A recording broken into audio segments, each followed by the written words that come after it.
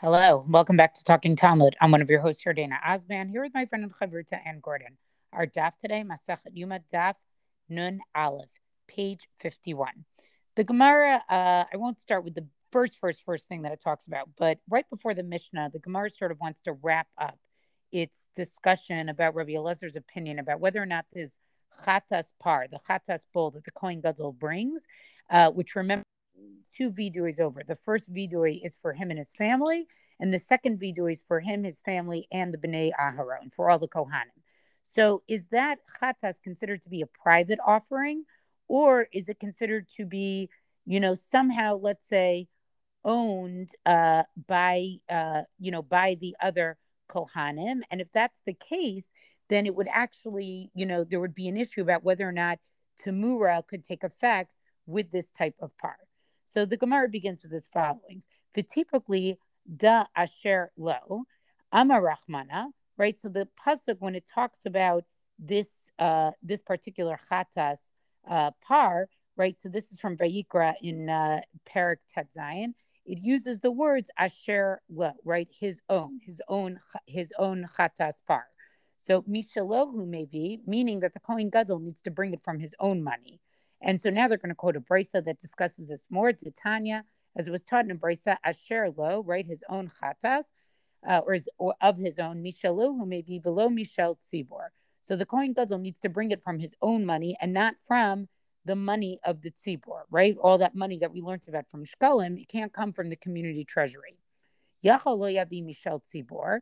It might have been thought that he shouldn't bring it from the treasury of the community. Shein hatzibor mitkaprin bo. Right? Because the community doesn't really seem atonement through this. Remember that Tzibor is going to get atonement through the seir, through the goat that's going to be brought later. But it's not through this chatas. The par chatas is for the Kohen Gadol, his immediate family, and all the Bnei Aaron. But the Brisa continues to say, maybe all the Kohanim should sort of chip in for the par, because all the Kohanim get kapara through it. Talmud Lomar Asher Lo. So that's why the pasuk has to specifically specify Asher Lo, right? To make it clear that the Kohen Gadol brings it from his money and not from all the Kohanim together. Yachalo Yavi, V'im Hevi Kasher. Right. So it might be thought that he shouldn't bring it from, the community treasury or from his fellow Kohanim. But if he did bring it from these sources, we would think, okay, maybe it's still valid. Talmud Lomar, Shuv Asher Lo. But again, it says, right, it repeats the phrase Asher Lo twice. And so therefore, it's really telling us, Shaneh Katuv Alav La'akev, right? So it's making it, by repeating it, by saying it twice, it's making it clear that this is an essential part of it, that par chatas doesn't count unless it's actually brought from the Kohen Gadol's actual money himself. So then the question is, Rabbi Elazar, we know from the previous staff, had an opinion that maybe the Kohanim are actually partners in this Korban Chatas. So the question is, how would that work according to Rabbi Elazar? According to your reasoning, right, that this par is owned only by the Kohen Gadol, Achava Kohanim, concerning his other brothers, his other Kohanim, Ilav dekanu begave hechi mechaper lehu. If they have no share in it, how can there be any kapara for it? So they're asking the essential question. If you want to say it's only owned by the Kohen Gadol, how can you say that this brings kapara to the other Kohanim? Elashani be Gaza to Aharon. So therefore you have to say that Aharon, meaning Aharon's ownership, or really the Kohen Gadol's ownership, it's of this par is a little bit different, right? It's not regular, yachid ownership. The Avkare Rachmana Gabi Achava Kohanim, because basically the it's sort of declared ownerless when it comes to his fellow Kohanim, and they actually do have some type of ownership. They're part of the partners, even though he actually buys it with his own money. Hacha Gabe Tamura Nami. So therefore, also with Tamura, I could say Shani Be Gaza de Aharon, right? That since the Aharon's ownership, meaning the Kohen Gadol's ownership, is different than regular ownership, so therefore, it's considered ownerless with respect to his fellow Kohanim. And therefore, since so in other words, what they're basically saying is that sort of in one way, it kind of has part ownership, and another way, it doesn't have ownership, and therefore it's not really subject to Tamura. And so I don't know, again, if this is really a full line of reasoning, like they fully solve it. But I think what they're trying to point to here is that this particular khatas is a very unique khatas because it's bought by one individual's money, but yet at the same time, it can give kapara to a whole group of people. And there really isn't a khatas that works any other way, right? Like there has to be something about that you actually own it. You purchased it with your own money. But the Bnei Aaron don't, the other Kohanim don't need to actually purchase it. But yet we allow them to still have partnership in it. And I think, again, from what I'm seeing, I think this is unique to this particular korban, and shows us something that's unique about the avodah of Yom Kippur itself. And I think also shows that sort of the Kohen Gadol is in this unique position. On the one hand, he's sort of singular throughout the day, but yet at the same time, he sometimes does act in partnership with others during the day as well. And so that's why you have this parchatas is sort of a very funny korban. So I'm intrigued by what might be just a comparison in my own head, but I wonder if it's, doable between the korban here and, for example, the big day kahuna, right? The garments that the Kohen Gadol wears, which are on the one hand, the garments that he's wearing, so they're his, but they're really the garments of the office, right? And nobody else is ever going to wear those garments except for the next Kohen Gadol, right? I guess. I don't know if they make new ones each time, meaning that's just beyond what I know. But my point is that on the one hand, they are particular to him. On the other hand, there is a communal element to them, right? Because they are, well, I guess they're really paid for by the community. So, all right, maybe it's not a good example, but I'm trying to figure out, like, are there other Kohen Gadol things that line up as parallel because he's in this position where, by virtue of his office, he himself is a communal, like, role, right? He's everything he's doing, even if it's also individual, he wouldn't be doing those same things if he were not in the role. Even the individual korbanot that he's bringing to atone for himself, he would not be bringing them at this time in this way were he not the Kohen Gadol.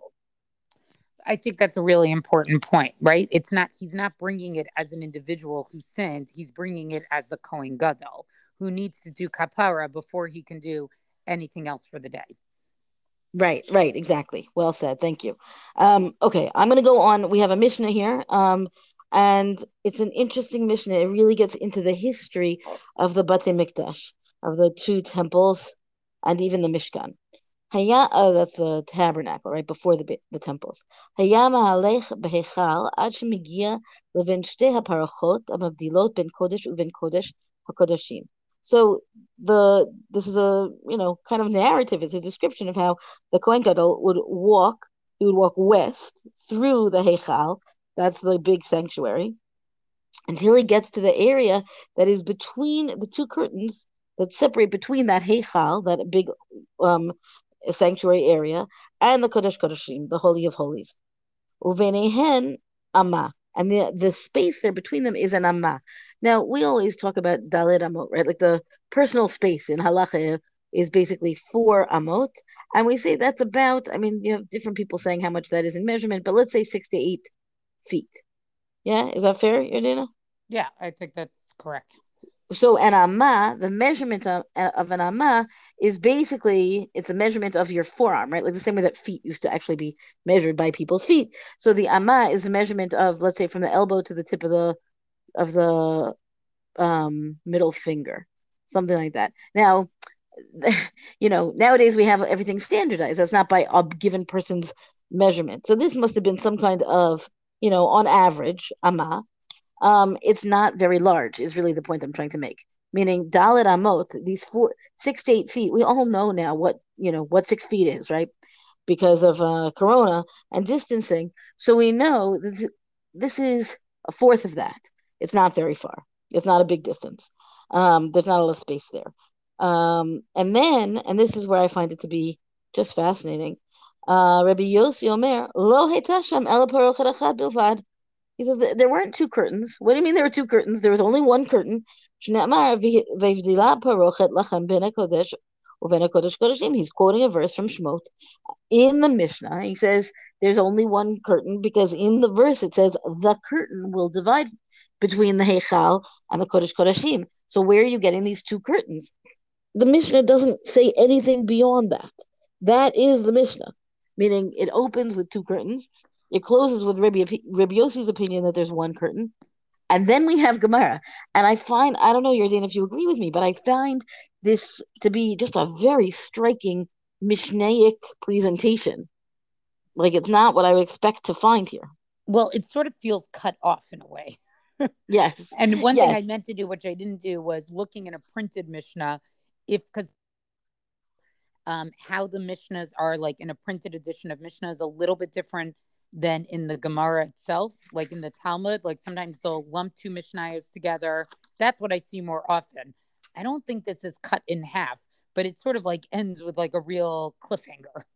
Well, what I find interesting is that the next Mishnah, which is, on Nun Bet Amud Bet, is when we come to the next Mishnah. It talks about the outer curtain and the inner curtain, meaning it kind of just carries on, bye, Rabbi Yossi, we're not going to listen to you, right? And because then it's just going to go on and talk about the two curtains. So we'll get to that. But in the meantime, the Gemara takes this seriously and it talks about Rabbi Yossi's position. Shabir Amar lahu Rabbi Yossi l'Rabbanan. Right, Rabbi Yossi is saying a good thing, and he's speaking well in his address to the Rabbanan. He's giving solid support. He's got a pasuk, right? He's got a verse. What else could he possibly want? Rabbanan amrilach hani milei b'mishkan. So Rabbanan can answer him also and say, well, yes, Rabbi Yossi, the one curtain was in the Mishkan, because everything in Shemot, everything in the Torah is describing the Mishkan, not the Beit HaMikdash, because there is no Beit HaMikdash yet, right? They're only ever, taking down and putting up the tabernacle in the Midbar, right, in the wilderness. Aval b'Mikdash Sheni, in the second Beit HaMikdash, in the second temple, kivan lo havai amma traksin, which is an interesting word. We'll come back to that. Of Mikdash Rishon, who the havai ve'istapka lohu l'Rabbanan b'kedushte I klefnim u klechutz va'avud shtei parachot. So now it explains what happens. So we have here in Bayit Sheni, in the second temple, there was no that amma, that measurement was not there. There's no partition of that measurement. Traksin. So again, I saw the notes. My favorite Steinsaltz edition notes that give us like linguistic analysis and archaeological evidence and things like that. So it says this is a Greek term, but there's no direct term in Greek that lines up with the word traksin. So they try to figure out, does it mean, I don't know, I can't read the Greek, right? But is it a word that means a guard or an overseer, or was it maybe a smush of two different words? One meant inside and one meant outside, which might actually make the most sense, right? In terms of the fact that that's where it is. You've got an amma that is literally the divider between the inside and the outside. And a third idea was that maybe it means something, a term that is like closing or locking. But in any case, we've got here, just the claim is that they didn't have that amma in Bayit Sheni. So that there was no kind of, I don't know, I don't want to call it no man's land because it's obviously a very important division, right? But the amma of a division between the Kodesh Kodeshim and the Heichal. So really, it was only in Bayit Rishon that they had this there. And then, because it was Bayit Rishon, the Chachamim here, the sages, are not sure, right? They're not sure what the Kedusha status of that Amma was. Is it Kadosh in the way that Kodesh Kodeshim is Kadosh? Is it like the inside? Or does it have the sanctity of the outside of the Heichal, which is still more Kadosh than, my apartment, but it's not as Kadosh as a Kodesh Kodeshim. And because they're not sure, right, it seems to me that this is the rationale. They set up two curtains to make sure that that this Amma is set off to make it clear that this is an uncertain status of more or less kadosh. I always am taken by where we see, first of all, these differences between Bayit Rishon and Bayit Sheni, right? And it's clear that the Mishnah over and over again is always more of a reflection of what happened in Bayit Sheni, which makes sense because they're already removed from Bayit Sheni and they can't necessarily always get everything correct. I don't want to say correct. They're not always sure and are trying to reconstruct something. So for sure that would be the case with Bayit Rishon. But to think about that, the real inner part there between the Heichal and the Kodesh Kadoshim was different between Bayit Rishon and Bayit Sheni is really interesting. It's a little mind-boggling. I mean, I don't really know how they managed it, right? It's hard enough to imagine that they built this edifice, and if you've seen any, I don't know, reconstructions, whatever, of the Beit HaMikdash, they're all glorious, right? So the architecture of this to begin with, and the design, and making sure that you can, I don't know, move those big stones, like it's a huge undertaking for Bayit Rishon when they were at peace. And Shlomo HaMelech had tons of bazillions of people to do the labors. But when they come back and try to and start building for Bayit Sheni, I feel like it's almost a bigger undertaking, meaning it's not quite the same thing as creating something from nothing because they have the model to go on. But it's 70 years later. They don't like it's not like, meaning till they get everything going, it takes a long time to build Bayit Sheni, right? It's not a simple thing. No, but like it's only 70 years. I don't know. It's just interesting to see that piece was lost. Well, that's our DAF discussion for the day. Rank us, review us on all major podcasts. Thank you to Rabbanit Michelle Farber for hosting us on the Hadran website. Let us know what you thought about this DAF on our Talking Talmud Facebook page. And until tomorrow, go and learn.